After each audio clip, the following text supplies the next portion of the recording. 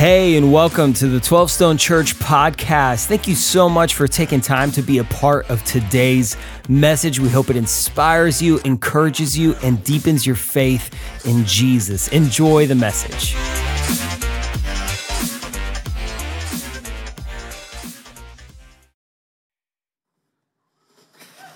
Come on. Yeah, you can woo it up.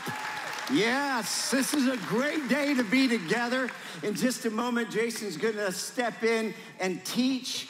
But 12 Stone, I wanted to take a moment to set up the significance. I know we already got fire in our soul for what God is doing. But today's teaching is marking for us as a church. And I just wanted to take a moment to recognize this. Now, you already know that there is a transition happening, that Jason is the future senior pastor of 12 Stone. Give the love. Come on, give the love. We love you, brother.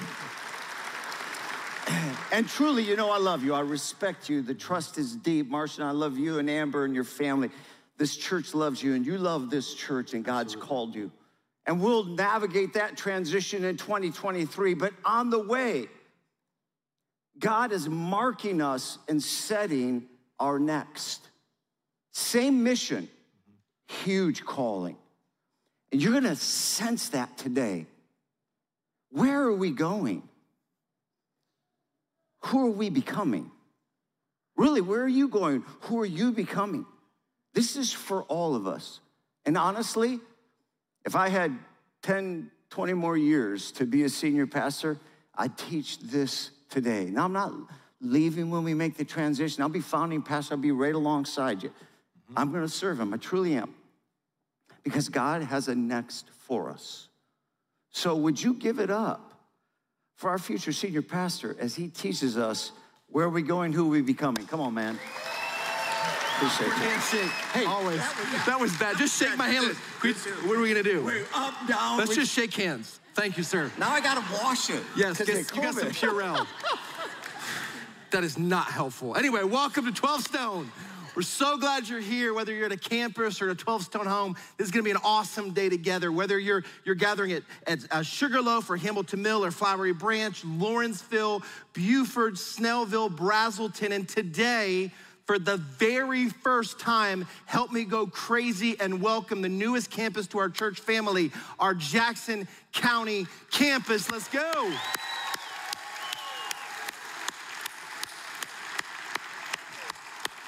Already, Jackson County, I've gotten the pictures already from people in the back of the room snapping. You guys are packed out there. We're so excited for what God's doing in your county. Now listen, maybe you know this already, but just in case you don't, we are one church body that meets in now 8 different locations around the Northeast Atlanta area.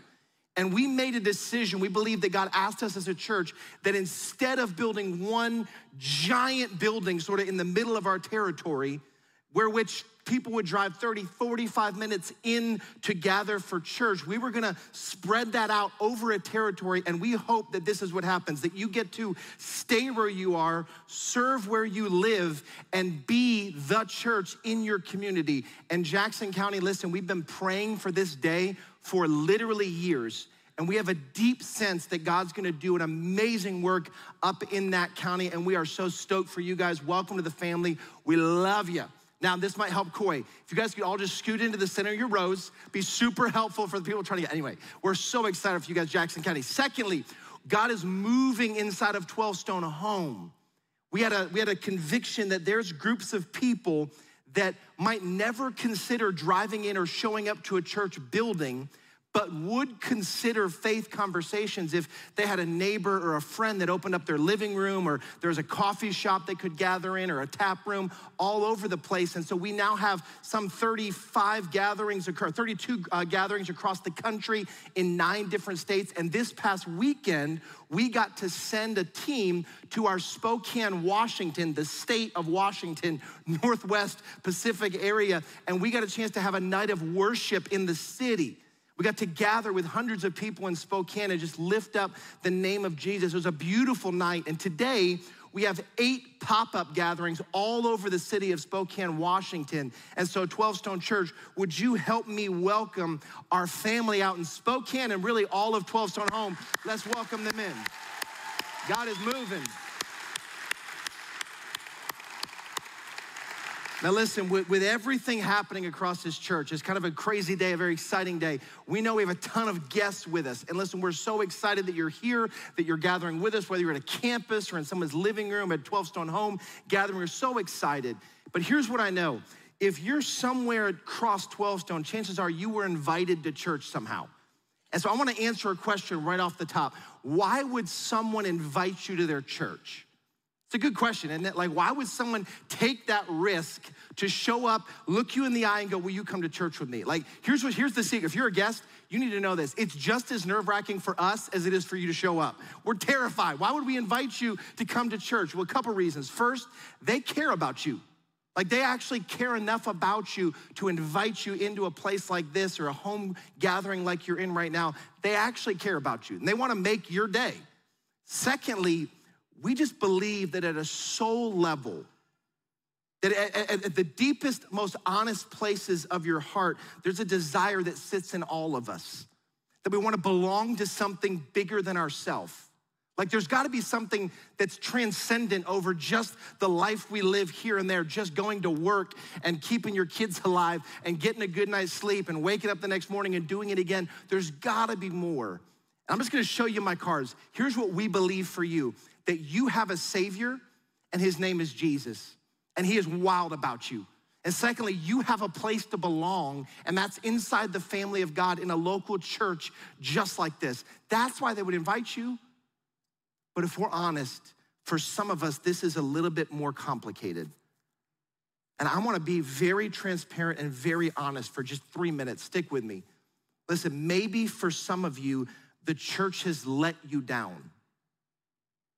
Listen, maybe for some of you, whether reading headlines or your own personal experience, your experience with church is that you have some hurt, you have some baggage perhaps with your experience with the church, or really with people who have claimed the name of Jesus, who have not loved you when you thought they should love you. Maybe you felt judged. I don't know what your story is, but I'm not hiding from this reality. You might be here, and this whole church thing, you got some baggage floating around up there, and that's okay. See, if I experienced what you did, I might feel the same way. See, here's the danger though. You might have experienced something of hurt or disappointment from someone who claims the name of Jesus, and now there's a thought bouncing around your head. If this is what Jesus is really like, I'm out, deuces, right? Like if that's who Jesus is, the way I was treated, the way I experienced it, then this is not for me. Listen, I would ask that you would give us the next 2 weeks. See, this next 2 weeks is designed to help paint a clearer and more accurate picture of who Jesus is, what the church was always supposed to be like. And I pray that as we do that God would do something in you. You see, how we're gonna do that is I'm gonna be having a church family conversation. Like I'm talking to y'all. And if you're sort of a guest, you're exploring your faith, exploring church, I want you to listen into our family conversation with the hope that God would help you see clearer his heart and love for you, no matter what your past is. Now, church, as I talk about that stuff, first of all, it's personal for me. If someone's experience with the church was hurtful or harmful or left people with baggage, I hate that. And it's easy to think, man, maybe they're throwing the baby out with the bathwater, and that might be true, but listen, their critique of the church is not unfounded. We have not been perfect in this. And when I say the church, by the way, let me define that. I'm not talking about just 12 Stone Church. I'm talking about the church at large. Any person or gathering of people that claim the name of Jesus, that's what I mean with the church. 12 Stone, I'm exceedingly proud of our church. Although not perfectly, we've strove, is that a word? Strived? We did our best. That's not a word, it really isn't. We've done our best to be a loving, welcoming people. We hope you experienced that on your way in with all the craziness and all the fun. We've tried our best, but listen, the truth still remains. The church as a whole has not carried this well over the years. And we are at risk of people looking at that and saying that's who Jesus is and that's what Jesus is like. and dismissing their Savior. I'll make it personal. I'm a pastor. And for me to say that there's not been any pastor in the public eye that has messed up what it means to claim the name of Jesus and the calling of pastor, I'd be foolish. We know pastors who've had affairs, stolen from the church, hurt people, abused people. I'm not trying to bury that stuff. But what I am trying to say is this: perhaps God is calling us to take personal responsibility and to live this out more honorably and with a deeper sense of character and calling. See, we are at risk of people having bad experiences with those of us who claim the name of Jesus and therefore dismissing their Savior. See, I don't know if you've ever seen The Chosen. Anyone seen The Chosen here across our campuses?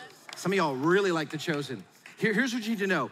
They took scripture and sort of knit stories together and followed the life of Jesus. And most of it's directly from scripture, but they had to take some liberties where we don't know what happened when Jesus walked from here to here. But as a whole, they've done, in my opinion, the best job of anything I've seen of putting flesh on Jesus. Like, what would it have been like to interact with Jesus when he walked this earth? And what The Chosen did was they gathered a group of 20-somethings who had already or were in the process of deconstructing their faith. People who had been hurt by the church, abused by the church, people who had been dismissed by their Christian family because of their particular brand of sin.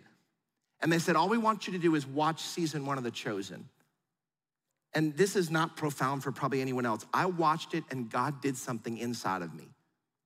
I watched these folks who they're just done with Jesus, done with the church.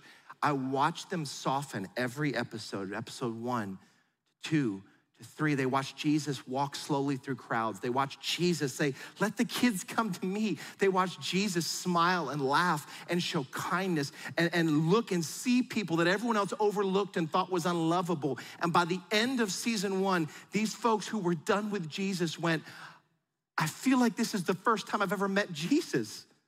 I've been around the church and people who claim the name of Jesus my whole life, and it's as if I just met Jesus for the first time.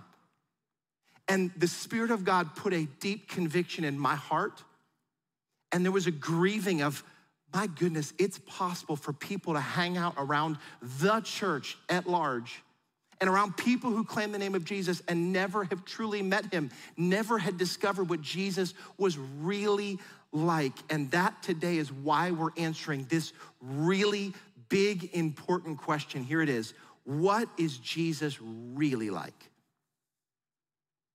What is Jesus actually like? Like, if you would have hung out with him, if you'd have broed down with him, if you'd have been able to hang out and spend time with him, what is Jesus actually like? And we're gonna be sitting inside of Matthew 14, and we're gonna unpack one of dozens and dozens and dozens of stories from the New Testament where we get a chance to see Jesus interact with people. And as we've been doing for a while now, we're gonna be sitting inside the Jesus Storybook Bible. And if you're a guest of ours, on the way out in the lobbies, grab your copy. It's our gift to you, our investment in your family. You can use it for family devotions this week. We're gonna be sitting inside of a story in the Jesus Storybook Bible, and I wanna read this together. So go ahead and throw that up there. Here's how the Jesus Storybook Bible explains it. There were once 5,000 tired and hungry and probably very grumpy people sitting on a hillside wanting their dinner.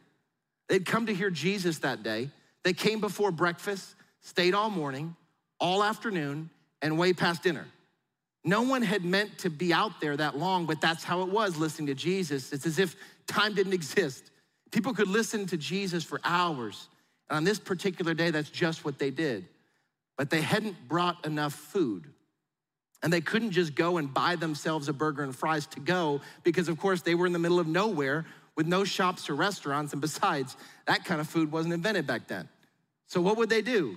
Jesus' friends had an idea. They said, let's send everyone home for dinner. See, I wanna unpack where scripture takes this story, but catch the scene. Have you ever been invited to an event, maybe a wedding, that happens from like 5 p.m. to 7:30 p.m., and they don't serve dinner? You ever had that moment? Like, you probably can tell, I love food. And if you get between me and food, like it's going WWE style. Like I'm getting to food. Like I remember weddings where I'm like whispering to my wife, surely there's food, right? And Amber's like, I don't see food. We're in the back and she's got a pack of Tic Tacs and we're like cutting them in half. And I'm just eating Tic Tacs trying to survive this thing, right? Like I just need calories. Like this is where they were. All day long, Jesus is talking, I'm starving. And here's how scripture picks up the interaction between Jesus and his disciples in Matthew 14. As evening approached, the disciples came to him, Jesus, and said, this is a remote place, and it's already getting late. Send the crowds away so they can go to the villages and buy themselves some food. This seems innocent enough. But what were the disciples saying? Here's what they said. Send the people away so the people can get food. That's nice. Here's what they meant. Send the people away so we can go get some food. Like, listen, Jesus, we hungry too. I've been here since breakfast as well. The Tic Tacs are all gone. We need calories, Jesus. Send them away. Here's what they did. They masked what they really wanted in virtue when actually it was selfish. And here's what Jesus says. Here's his heart. Jesus says this. Listen, they don't need to go away. You give them something to eat. Like, bros, what are you doing? You should give them something to eat. The disciples were done with hungry people. And don't miss this. Jesus is never done with hungry people. Jesus is never over it when you're in need. He sees you, he loves you. And the disciples were like, I'm done. And Jesus is like, I'm just getting started, boys. See, then they find a little boy who's got a little lunch, 5 loaves, 2 fish, and here's how the story continues. We have here only 5 loaves of bread and 2 fish, they said. Bring them here to me, Jesus said. And he directed the people to sit down on the grass. Taking the 5 loaves and the 2 fish and looking up to heaven, he gave thanks and broke the loaves of bread. Then he gave them to the disciples, and the disciples gave them to the people. They all ate and were satisfied. 5 loaves, 2 fish. Jesus starts ripping them apart, handing the disciples, and it just keeps going and going and go. Like, think about if you're a disciple, you'd suddenly turn into a 5-year-old watching a magic act where they keep pulling that thing out of their mouth and you're like, how is he doing this? It's amazing. Like you couldn't have fathomed how incredible this moment was. Jesus is doing this miracle of feeding the 5,000. And I wanna figure out how to bring that into modern day. Like I want you to experience the size of this miracle, how incredible it would have been. And if I had the ability, I would stand here and I'd do the miracle for you. And you'd be like, this is amazing. I can't, I'm not Jesus, I can't do that. I can't take one lunch and feed 5,000 people. But what if we could take 5,000 loaves and fish and feed them all to one person? And we asked Travis to help. If you're a guest of ours, whenever I say the name Travis, it's because it's about to get funny. So I asked Travis, will you help us really bring this scripture to life and do the opposite miracle? Instead of one lunch to 5,000, let's take 5,000 lunches to one person. Here's how that went. Check it out. It smells like a fisherman's wharf on a warm Florida summer day. Why didn't we get fish sticks? Oh, that would have been way smarter. I need a fork. Is no one getting me a fork? They didn't have forks in the Bible. I thought this was a great idea when I thought I was eating anchovies, but we accidentally bought sardines instead, and they're so big. But let's go! Oh! Why did it do that? Sick! You literally cannot escape the smell. Eat it. You can't even get in your own mouth. Let's go. Let's go. Can't swallow it. This is where it lives now. Oh! My wife is never gonna sleep with me again. Maybe she's into sailors.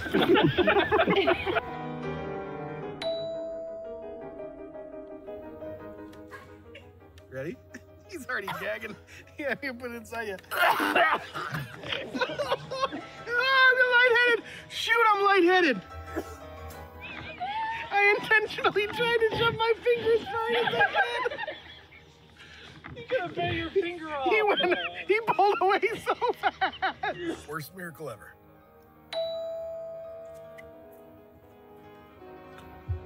Oh, why couldn't we have done the water into wine one? Oh, it was right there.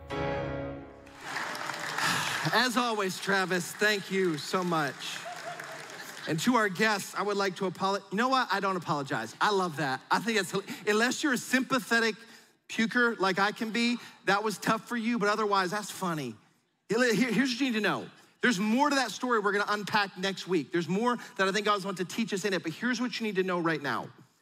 It's easy for us to see the disciples and pile on them and say, how could you guys? Like, you are so selfish. You don't care about anybody but yourselves. You guys are the worst. How could you do this? You were so close to Jesus and you missed his heart for people. How could you do it? So easy to look at the disciples and be like, you're like the Three Stooges, man. Like, you mess it all up. Maybe you and I are more like the disciples than we want to admit. Listen, it was about a month ago. And my calendar got messed up, and it just so happened that it all sort of converged into 1 week of just craziness. I was asked to speak 3 different places and have to write 3 different teachings and speak for like 45 minutes 3 different times, all in 7 days. And I hit this week, and I'm like, what happened? And if you're not in the world of that kind of thing, that's just a lot of writing, a lot of time, and a lot of speaking, and I was frustrated. And there's 3 things I was asked to do. Monday morning at 7 a.m., I was asked to speak for a bunch of teachers at the Mountain View cluster of all the teachers coming in. And then Tuesday morning, I was teaching our entire staff for our all staff. And then the next Sunday, I was teaching on a Sunday. And here's the problem. Only 2 of those things were on my agenda, and 1 of them wasn't. And you might actually think less of me when you hear this story, but I was angry that I had to go teach these teachers. I woke up Monday morning, tired. I had to be there at 7 a.m., ready to teach for a group of people that probably didn't even want to be there.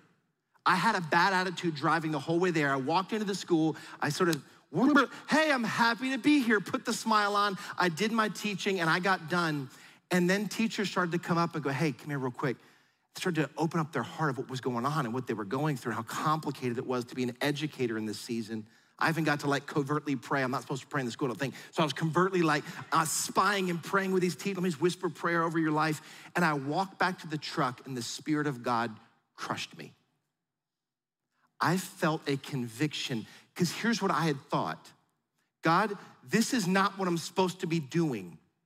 I have a busy week. I got to go do the pastor thing. I got stuff to get done at the church. This is not what I'm supposed to be doing. It was like the Spirit of God said, Jason, this is exactly what you're supposed to be doing.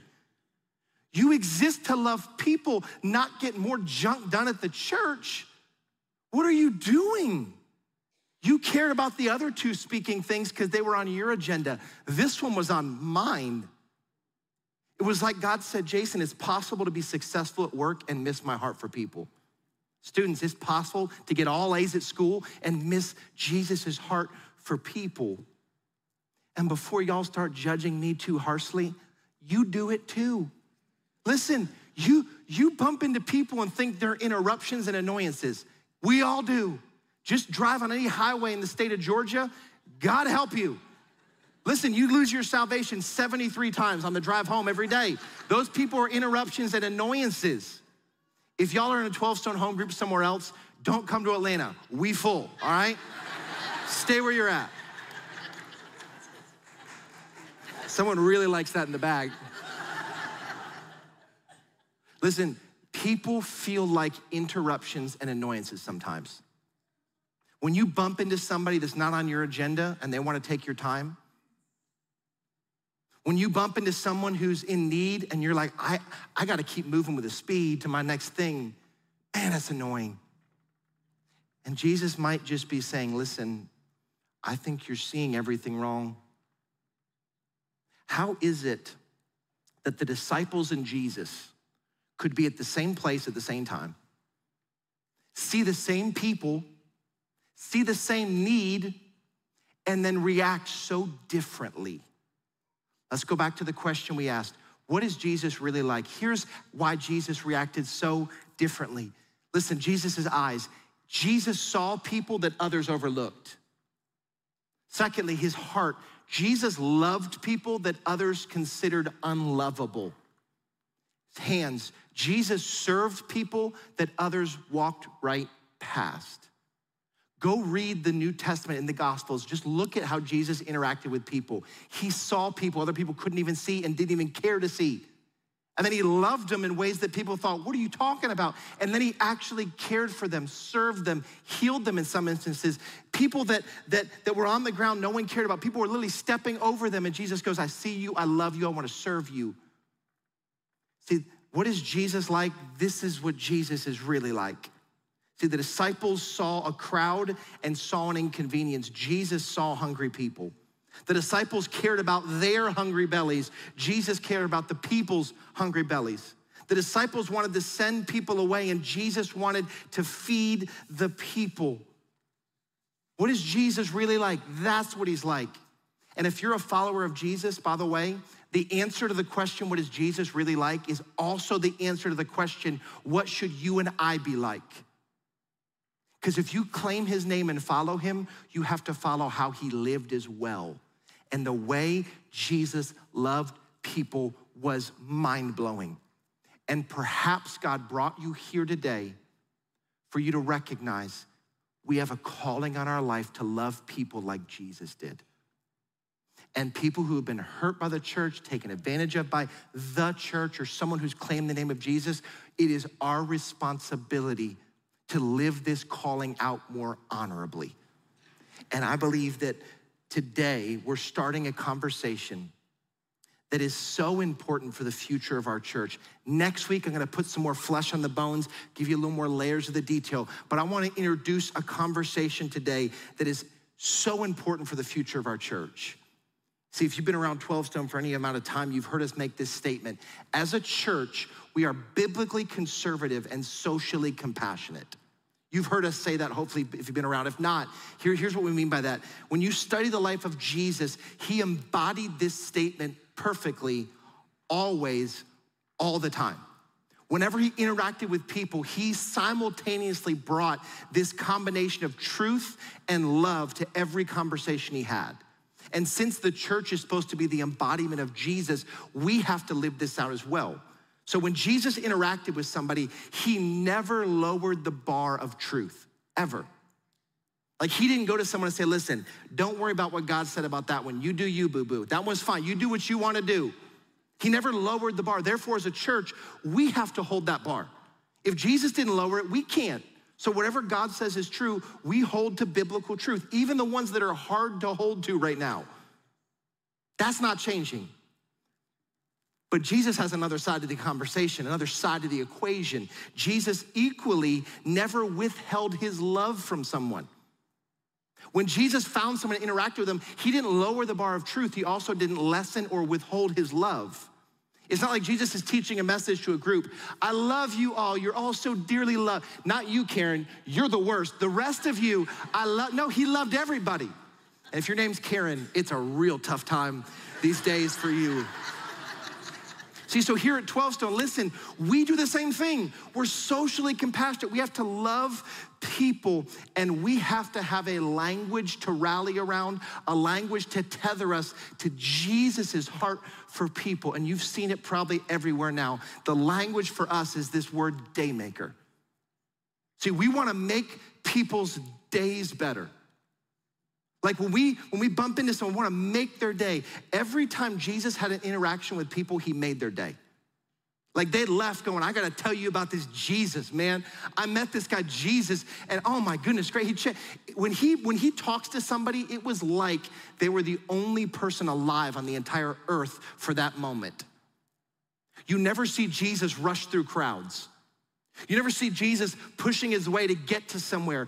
Every time he bumped into somebody, it was like they were the only person that exists. And I hope you felt a piece of this as you walked into one of our campuses. I hope you felt in this Daymaker thing that we served and loved your family well, like you felt like you mattered to us, because you do. But this is so much bigger than just what we do on the weekends and how church feels and how we serve you here at the church. This is an invitation to a calling for who we're supposed to be. Daymaker is who we're supposed to become as a people. I'll say it this way. Daymaker is not a campaign, it's a disposition. Daymaker's not a billboard or a mailer. It's not a t-shirt or a coffee mug. It's not a bumper sticker. Daymaker is a disposition to love people like Jesus does. And what is the world begging to see from us? What are people who don't claim the name of Jesus looking for? People who actually love like Jesus did. See, it's sort of this simple. Whenever you interact with somebody, you ask yourself the question, how can I make their day? And you're going, that's it? That's it. Because what did Jesus do? Every time he bumped into somebody, did he look for them to make his day better? And could he have? Yup. He's the Son of God. He's perfect in every way. We should be bowing and laying everything at his feet. Oh, you're amazing. And Jesus never required people to make his day. Everywhere he went, he looked to serve and love the people he bumped into. Practically, it could look like this. It might look like you actually leaning in to listen when you ask someone the question, how's your day going? You ask that 25 times a day. I know I do. And you know how you do it? How's your day? Good, thanks, goodbye. You don't even give them a chance to tell you if their day's bad. Like Daymaker might be as simple as like, no, I'm gonna lean in. How is it? No, how is it? And then actually caring about their response. Sadly, that's a rare thing these days. Secondly, maybe it looks like you pay for a stranger's meal or coffee or gas. If you do the gas thing, you're gonna have to sell a kidney, but it's worth it. Be a Daymaker. Listen, it might look like inviting neighbors to your kitchen table for dinner or your back porch to watch the game and just inviting them into your life. It might look like tipping a waiter or waitress generously. Listen, they're struggling too. What if instead of people trying to not have to work the after church shift because of us, what if they said, I got dibs on the after church shift because those people love us? See, what if it looked like mowing a neighbor's lawn, waiting the extra 10 seconds required to hold the door when someone's coming behind you and not force them to do the fake jog, right? Like let them take their time. I'll hold the door. Like these small little acts of kindness. Maybe if you're a student, it's sitting with a new kid or the shy kid at lunch and you leave your table of safety of your friends and go, I'm going to them. I'm not letting someone sit by themselves. I'm gonna go make that kid's day. Grandparents, maybe it looks like surprising your kids with a date night and you just surprise them and take the grandkids. Wink, wink, anybody? You could, I mean, you don't have to, but Daymaker. See, these seemingly insignificant things can change someone's life forever. Because sadly, this stuff doesn't happen naturally today. We're all so self-absorbed and inward focused, and the last 2-3 years did not help anything with that. See, why do kids love their birthday so much? Because the whole day is about them, right? From the time you wake up to the time you go to bed, it's your day. Everyone says happy birthday to you. Focus is on you. But listen, it requires a parent, mom, dad, to make the day about them. And what I'm inviting us into as a church, I'm inviting us to be the parents in this conversation. It requires someone to say, it's not about me. It has to stop being about me for it to be about them. Actually, last Sunday afternoon, my youngest Lincoln turned 10. So it's not his actual birthday, but when we celebrated it, the whole day was about him. And therefore, we did things I don't like to do. Like we went down to the Monster Truck Rally. And it was so loud, I can't explain to you. If you're not from the area, it was right here at the arena in the Sugarloaf area, and it's a 10,000 seat arena, which sounds big until you put 7 monster trucks 20 feet in front of you, and their engines rev, like your teeth are rattling. I left and I had a headache for 3 days. It was terrible. Happy birthday, it's not about me, happy birthday, Daymaker. And you get there, and they sell these snow cones in these like little collector plastic cups that probably cost $0.25. $25 a piece. $25. I did not buy one. I'm a Daymaker, but there is a line. True story, I'm standing in line to get a water bottle and a pretzel, which was still like $8, but I'm standing in line and a dad walks by with like 2 fistfuls, 3 mugs on this side, 2 snow cone mugs on this side, just walking like that was normal. And the guy behind me must have noticed me go, because he goes, That's $125 worth of snow cone right there. And I know, it's crazy. Here's the point. If you want to be a day maker, we have to be the parent in the conversation. Why did I pay for the tickets, take him there, go deaf? Because the day was about him. And sometimes showing kindness to people will cost you personally.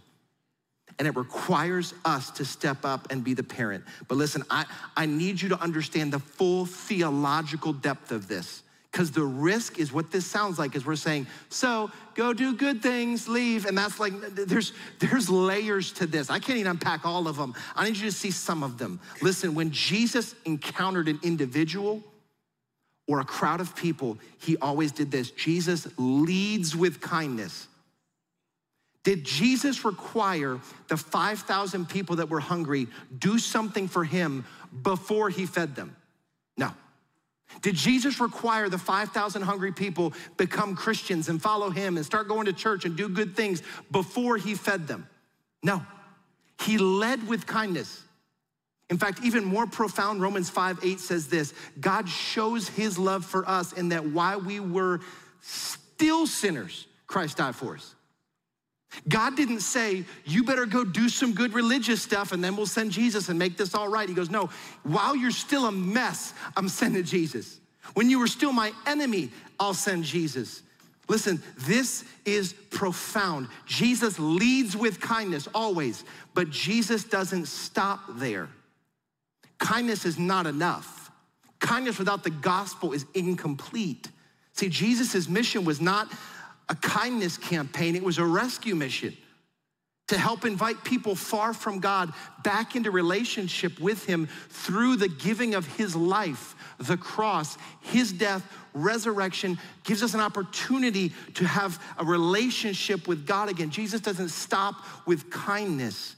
See, ultimately the crowd of people didn't just need Jesus' kindness, they needed his grace, his mercy, his forgiveness.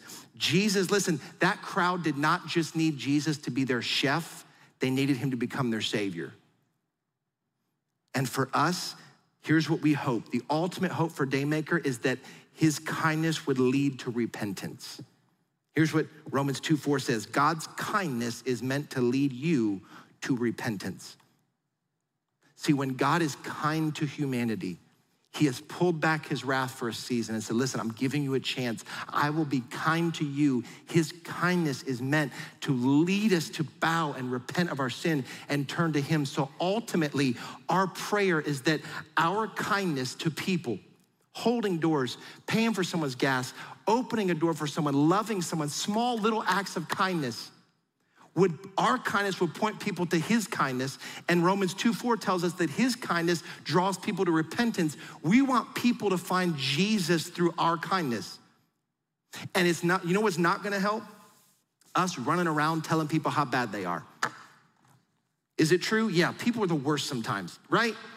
It's not a lie. Y'all kind of bad. Like, it's not great every time. Does that help someone encounter the love of Jesus? Nah.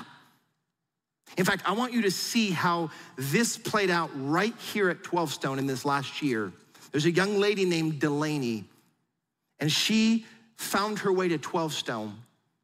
And then she found people who were kind and loving and accepting of her. And then she found Jesus. Listen in. Today was such a good day, guys. Wow. Okay. So, story time. I went to church today for the first time in a really long time. So I looked up on Google Maps, whichever one was the prettiest, and I was like, I like that one. So I drive to that one at 9 o'clock for that session, and they're really nice, really like arms wide open and very like welcoming to me. And I was like, this is nice. It feels like very homey, warm, welcoming vibes. I had a lot of new questions, so I was just asking a lot of things. And they were very patient with me and understanding, and they're just like giving me all these answers. And then I came back outside after the 11 o'clock service, and they were doing like 6 baptisms today. And then she's like, have you gotten baptized? I was like, no, I don't think so. And then she was like, you want to get baptized? I was like, well, yeah. And she was like, okay, come on. And I was like, wait, what? I was like, today? She's like, right now? She's like, yeah, like right now. So I ended up getting baptized there for the first time. And like, I don't know, like, I don't know, but like, I did it, you know, I did the thing. And I was like, by the time I got baptized, everybody was like, they already knew who I was, and they're like, yay, Delaney. And I was like, oh my gosh, this crowd outside, they're like cheering me on like it's like a real family here. And I was like, wow, I feel like I've been going to this church for like a year. I don't know. So I'm really happy about today, guys. It was so fun. And I'm excited for all the events coming up and all the people I'm gonna meet and getting closer with God. Like, really excited about it. Yeah, that is... Wow, it's so fun to see young in the faith Delaney. And then today's Delaney.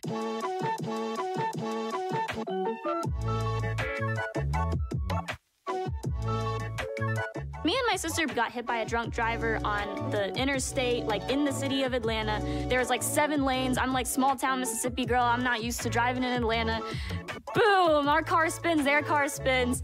And immediately I just like start freaking out. My entire world and thoughts had just got flipped upside down. Like, I can control what the universe does to me, then why would this car accident happen? You know, it makes no sense. And I said, I think I need God.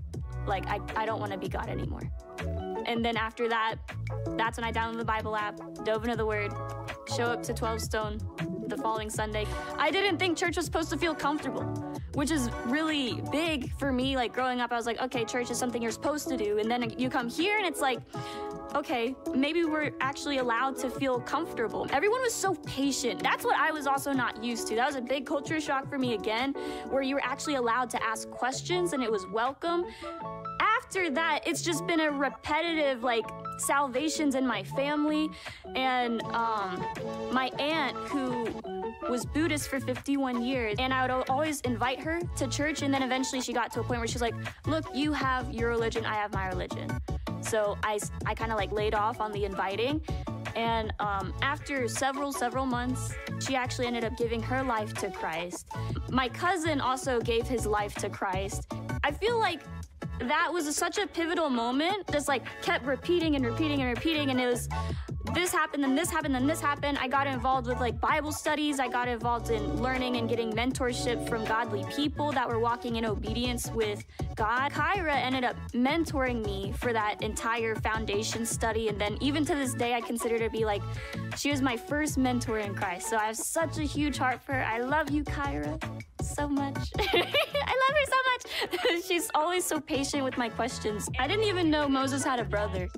For me, after I started to learn more about like prayer and how powerful it really is, I would go into prayer like every single day at the end of the day, like just kneel beside my bed and just pray for the salvation of my family and my loved ones. Because I know that is the most important thing. Because once that happens, God does the rest.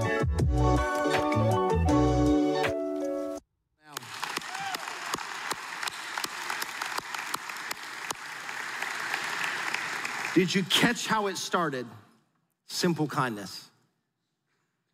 Did you catch how it ended? She bowed her life to Jesus. And that domino keeps going into her family, and then her aunt, and then people are in her circle, and there's more to her story that we might be able to get into next week. It's beautiful. But sometimes all it takes is small moments of kindness for people to consider Jesus again. And I have to put the word again in there, because there have been people who claim the name of Jesus that have not lived like Jesus, and therefore people go, if that's what Jesus is like, I'm gonna pass, thanks. And it's time for us, church, 12 Stone followers of Jesus, to reclaim the eyes, the hands, the heart of Jesus for people. See, the world does not need another church, another group of Christians who are really kind to each other in here, and we're like, yes, in Jesus' name, I love you, and then we leave and run around and we're jerks out there. That doesn't help the cause of Christ. We have to start with kindness. And I want to invite you, we got more to layer into this next weekend and teach into this, but I want to invite you to offer, I'm going to challenge you to offer a dangerous prayer this week. And maybe every day you wake up and say, all right, God, I'm gonna offer this prayer. And here it is. It might be this simple. This is a daymaker prayer. You might even start the morning, you put your hands next to your eyes and say, Jesus, help me to see people like you do. I know how I tend to see people. Help me to see them like you do. Put your hand over your heart. Jesus, help me to love people like you do.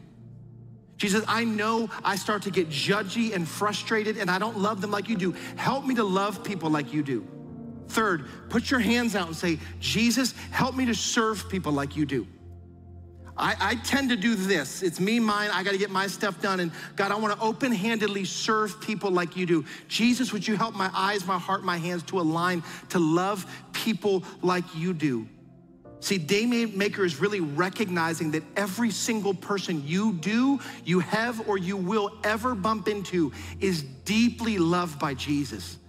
And therefore, every person, every day, every interaction matters for eternity. And so we've created a simple tool for us to hopefully activate this week. And it's a magnet.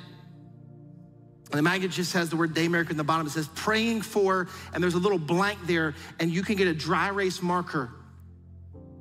And our family's been playing with this a little bit this week, and we've been sort of trying to figure out how to use it for us. And here's what you'll do. You might at dinner every night go around the table and everyone pick a name. Billy or Susie.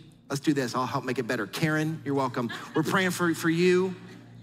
And you just sort of fill up the magnet with dry erase markers, and then you pray the prayer, Jesus, help me to see and love and serve that person tomorrow.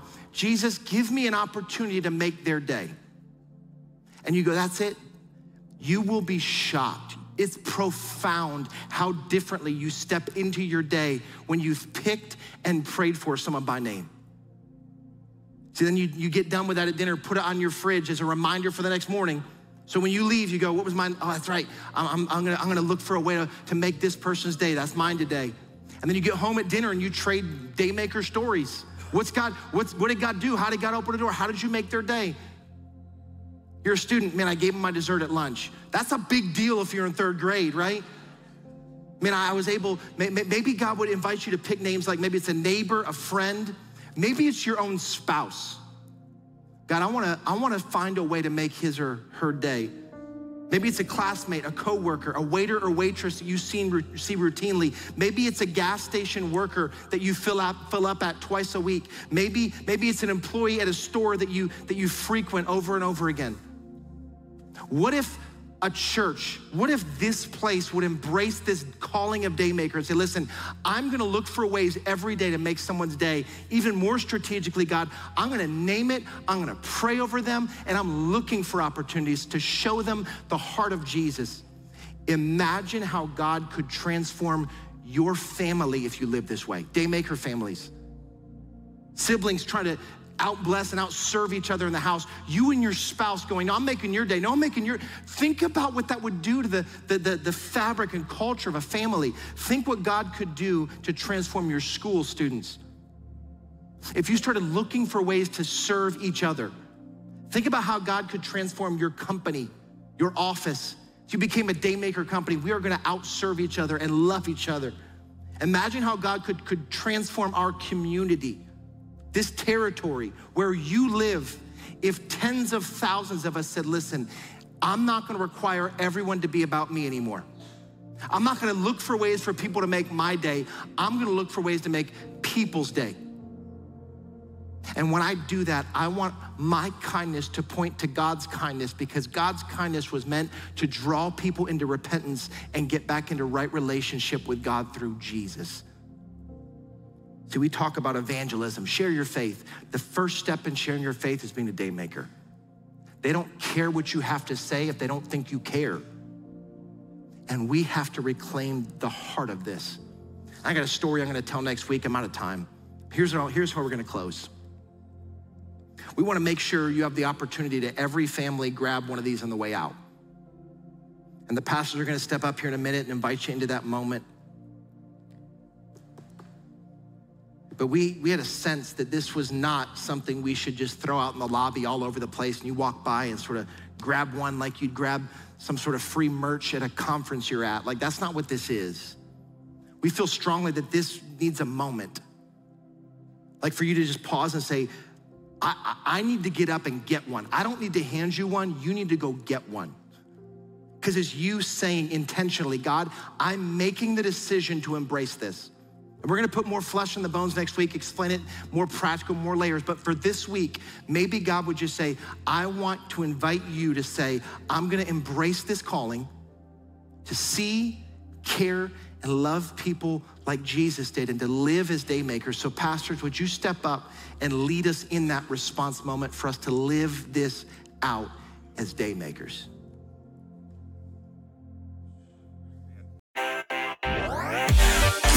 Thank you again for spending time with us today. A special thanks to those of you who generously give through 12 Stone. It is because of you that this ministry is possible.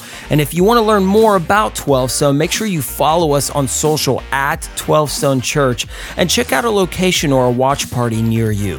And if you enjoyed the podcast, you could subscribe, share it with your friends, hit the share button, or even take a screenshot and throw it in your social stories. And make sure to tag 12 Stone Church. Let it be a blessing to somebody else. Thank you again, and we'll catch you on the next one.